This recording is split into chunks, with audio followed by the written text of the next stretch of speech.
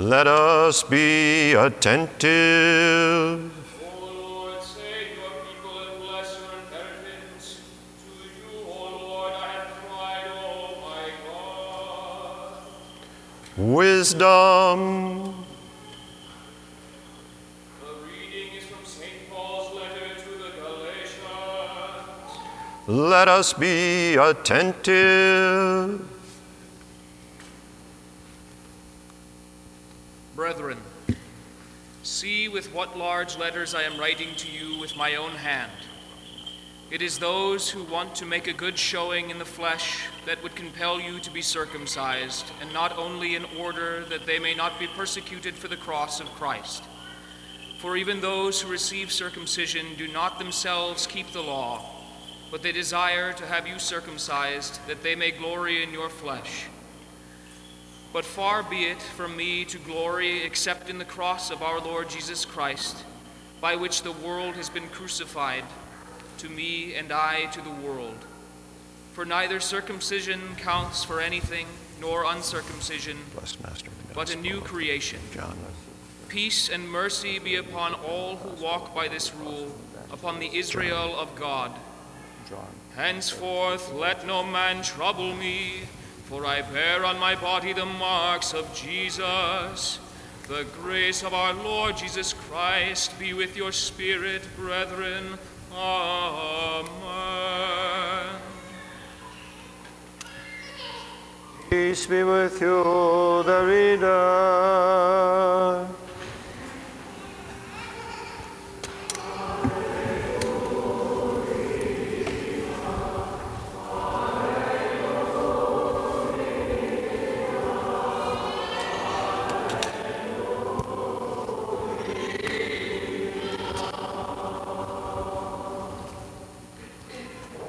Wisdom arise, let us hear the Holy Gospel. Peace be with you all.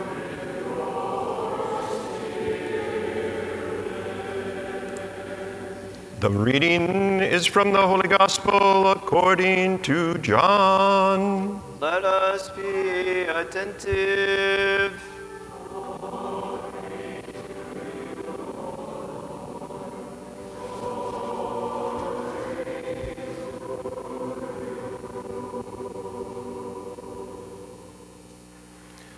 The Lord said, "No one has ascended into heaven but he who descended from heaven, the Son of Man.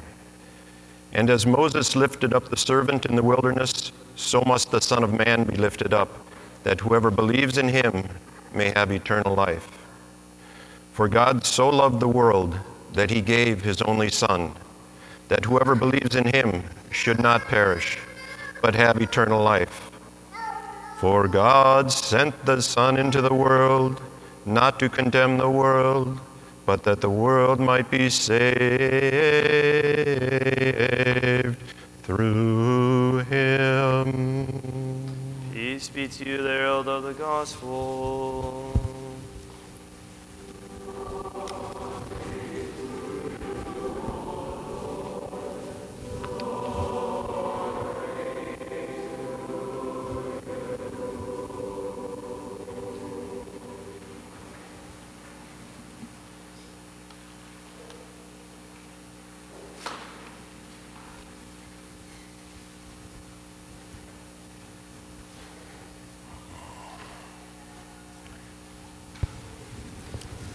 In the name of the Father, and of the Son, and of the Holy Spirit. Amen.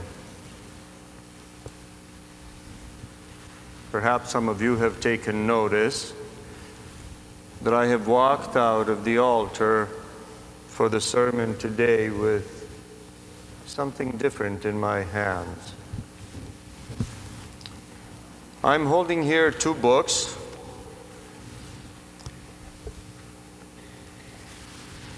That have on the front of it the icon of the resurrection. I doubt there are many of you who will know what this is. Perhaps there might be some of you who will remember it.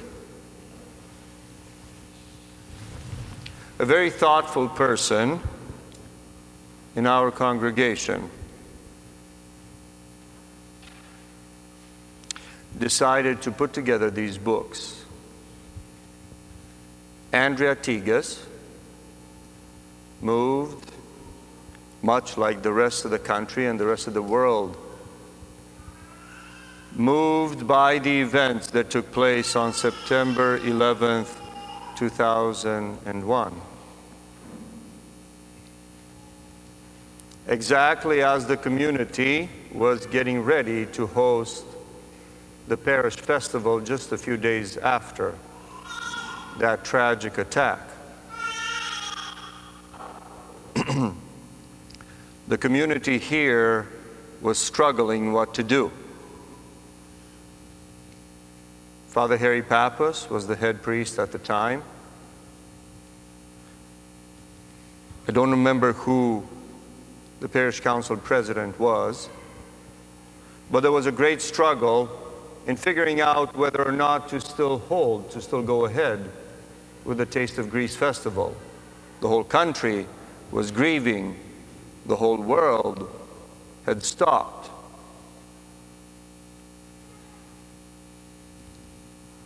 The community decided to indeed go ahead with the festival, but to mark it in a different way, with a different type of prayer, both at the beginning and at the end of the day, specifically commemorating those who had passed away in the attacks, as well as those who are suffering and grieving, having been left with numerous questions that they could not answer, that the world could not answer. Andrea put together these books, and she put together over on the front page the letter that Father Harry authored and sent out to the community, and in fact as a press release to the local media, explaining how the St. Mary's community will approach the festival that year. Additionally, a particular prayer service, a memorial prayer, somewhat modified, was put together, and it was added in here, followed by pages and pages of messages expressing sorrow, expressing pain, expressing confusion, above all expressing prayers, even if in the hearts of many confusion reigned in addition to anger. Page after page in two books right here of messages that were written by you, the congregation of St. Mary's, and not only, but also many of the visitors that came in for the Taste of Greece festival that year.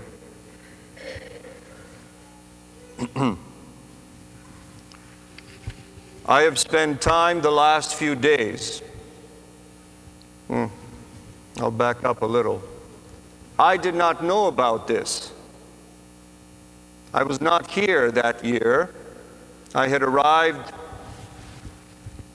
about 6 months after here at St. Mary's with my family. I found out about this work that Andrea had put together with the penmanship of numerous wonderful hearts at the Clergy Laity Congress in New York this year. When Andrea showed them to me, because she had brought them to New York to turn them over to be maintained forever in the 9/11 Memorial in New York City. She had made arrangements for that, and of course I, being moved myself by what I had seen her work, or the work of all the people, but her initiation certainly, I took them from her. Sounds a little funny, but it was actually very emotional for me. And I asked her to not give them to the 9/11 memorial quite yet, knowing that September 11th would be on a Sunday this year, and especially in the midst of our festival, I felt it really important for me to share these books with you. I bet if I were to ask you to put up your hands, if you even remember these books, perhaps numerous of you who had signed this would not remember. And that'd be normal. But that's precisely why I wanted you to know. And I wanted to actually, perhaps in a selfish way, more than anything else, I wanted to read the words that were written, and I wanted to see the names that signed those messages on that day.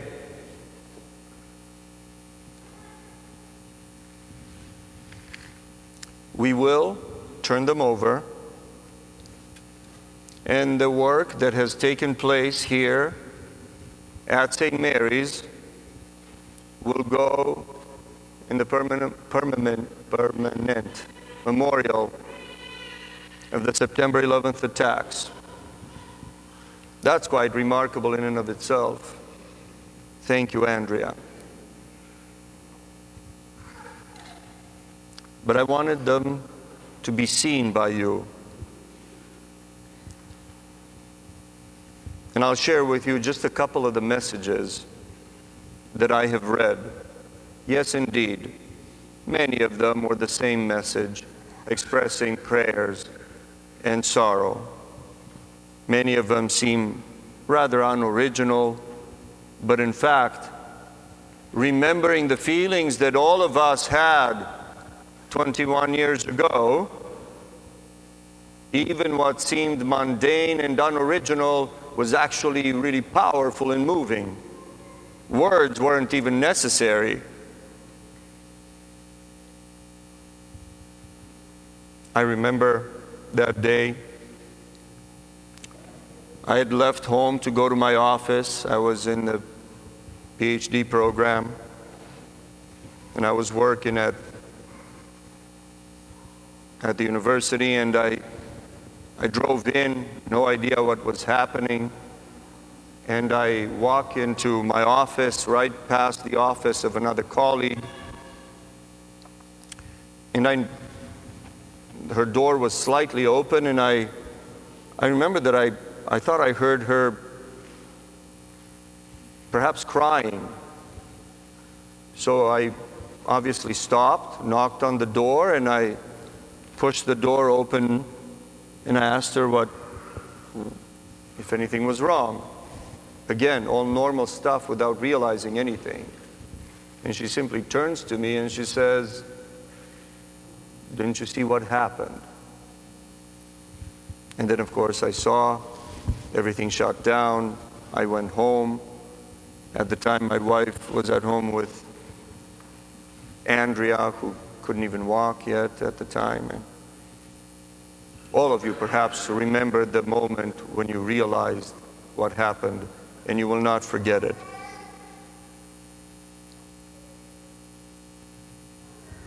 So I wanted to share with you a couple of these messages. Some of the names I can't even quite decipher, and of course, it's not important. Here's one little message. We do not know what the future holds, but we do know who holds the future. You are in our prayers. And it was signed by Ken and Lynn, and I could not figure out the last name. Now listen to that clarity, brothers and sisters.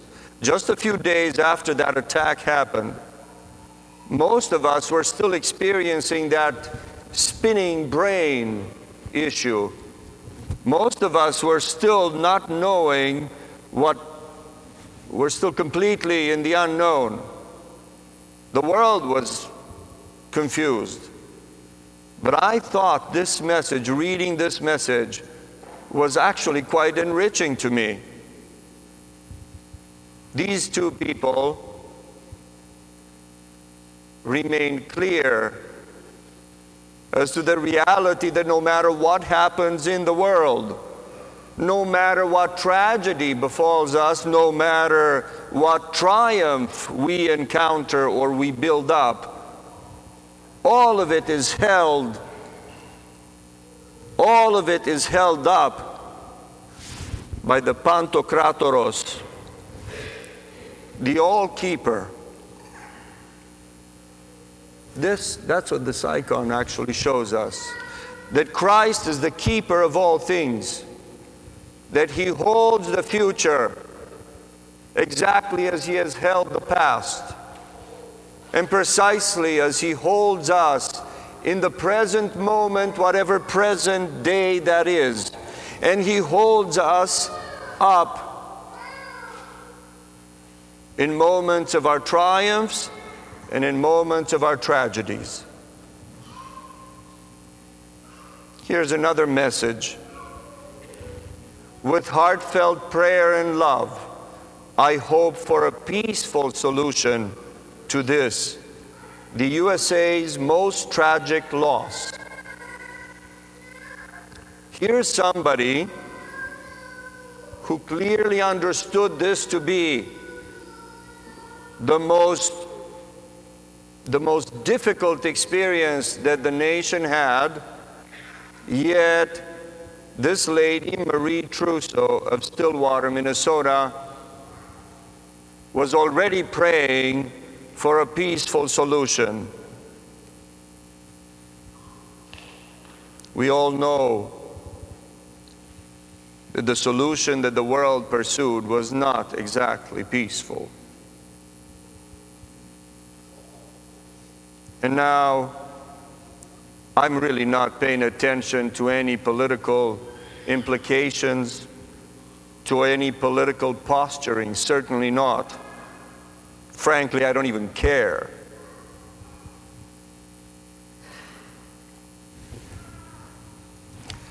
One of the messages I read was from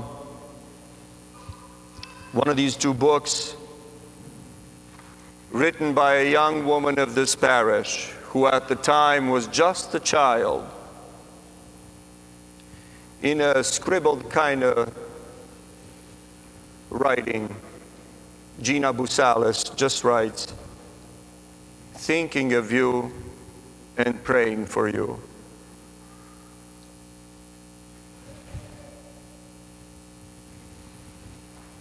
You know what, brothers and sisters, we here in the United States, in North America, Western Europe, but especially here in the United States, we frankly don't quite understand fear of uncertainty all that well. In all reality, anybody that was born after the Vietnam War really doesn't quite get it. And I don't mean that in any negative way. I just want to point out the reality of our experience, the reality of an experience of peace, and frankly, even great certainty, even in the face of tragedy, even in the face of strife. The last 50 years in the U.S. have been quite good, quite at ease.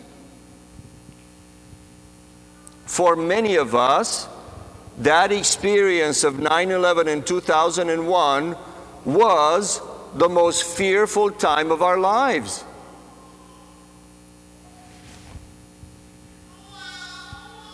And in times of tragedy, in times of threat and danger, particularly from sources that are beyond our control, the most instinctual reaction that we have as humans is unfortunately fear. Fear which gets combined with anger.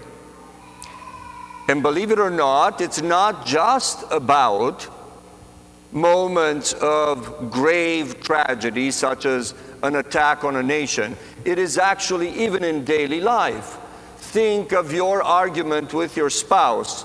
If you are in a situation standing across from your husband or wife and you feel that there is something unknown that is going to come from him or her, particularly something that might threaten the status quo of your marriage, you become afraid and you become angry. That's what happens to me. Maybe you're different. But frankly, we humans aren't all that different.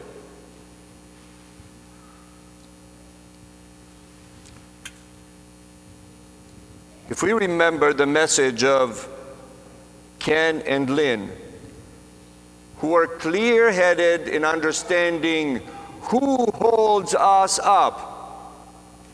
If we remember that message of Marie Trousseau, who was clear-headed in seeking in her prayer a peaceful solution in the midst of what she also perhaps experienced as fear and anger. And if we remember to what the young child Gina said, to think and to pray, perhaps we can dissipate the fear combined with anger that becomes the source of hatred.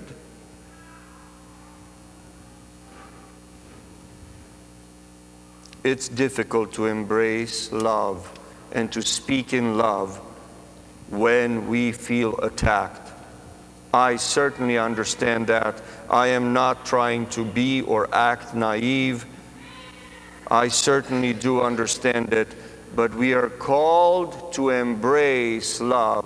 We are called to actually dig it out from the inner depths of our hearts and to bring it to the forefront so that we communicate that love, so that we become that type of love that washes away the temptation toward hatred. And we must do so just so we can keep ourselves in check. Yes, brothers and sisters, we need to keep ourselves in check precisely from those instincts which lead us to interactions that we do not want to experience from others. We have to find ways to keep ourselves accountable for those tempting thoughts that can settle in the mind and the heart, and then all of a sudden we find ourselves people whom we do not wish to be.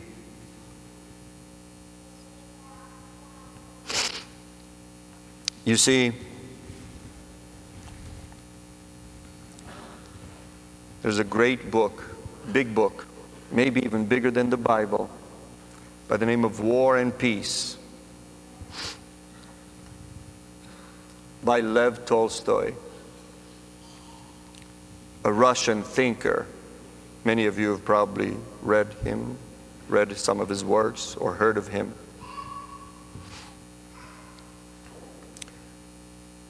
Who in one of the conversations in that book, a character by the name of Pierre Bezukhov says the following: man cannot possess anything as long as he fears death,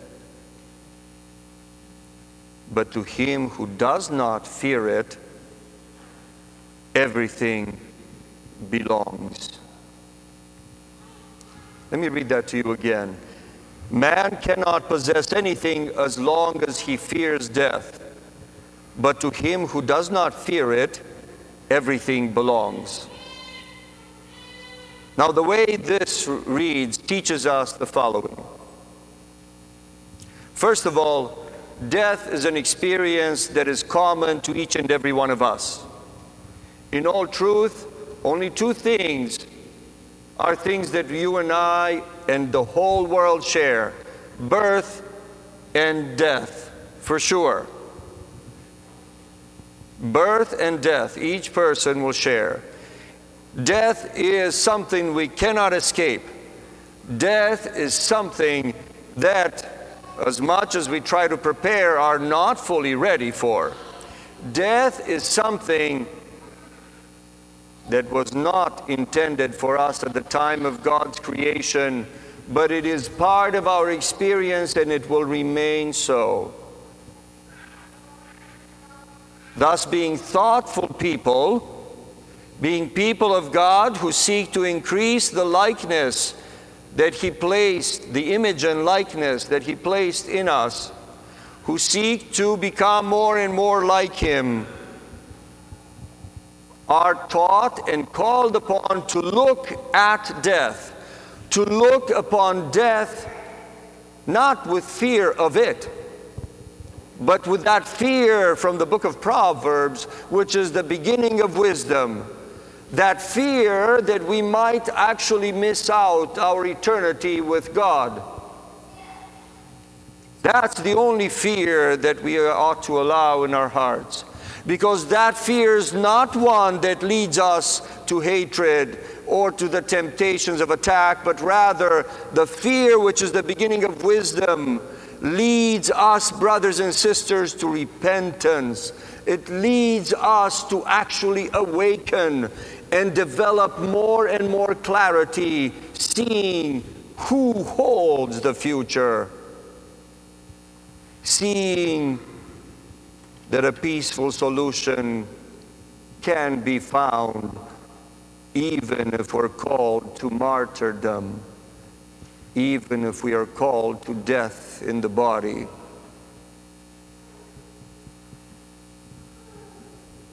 Becoming unafraid of death actually gives us a freedom to pursue much more than we can with fear of it. You see, if we become too afraid of death, we actually forget how to fully live even. And the world experiences such fears and such temptations from time to time. The recent pandemic taught us the same. While the issues were fearful and indeed scary at the beginning, many of our actions were actions of fear, not of reasoning. Looking back, we can see those, perhaps we didn't see them so clearly then, but that's precisely why we remind ourselves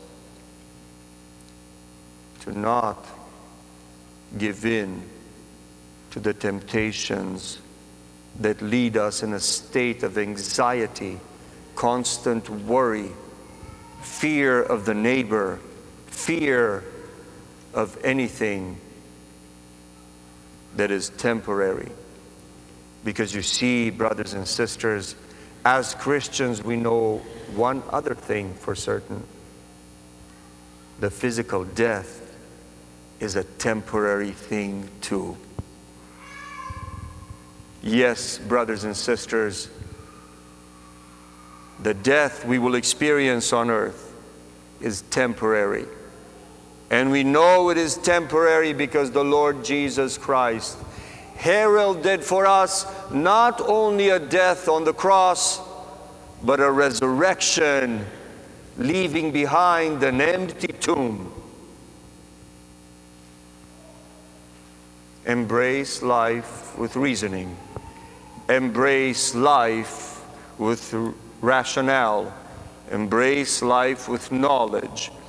But do not forget to also embrace life with faith. For when we embrace life with faith and reasoning and strength and ownership of that which God has given us, we in fact embrace Him, the Lord who gave us all of these, as our Creator. Amen.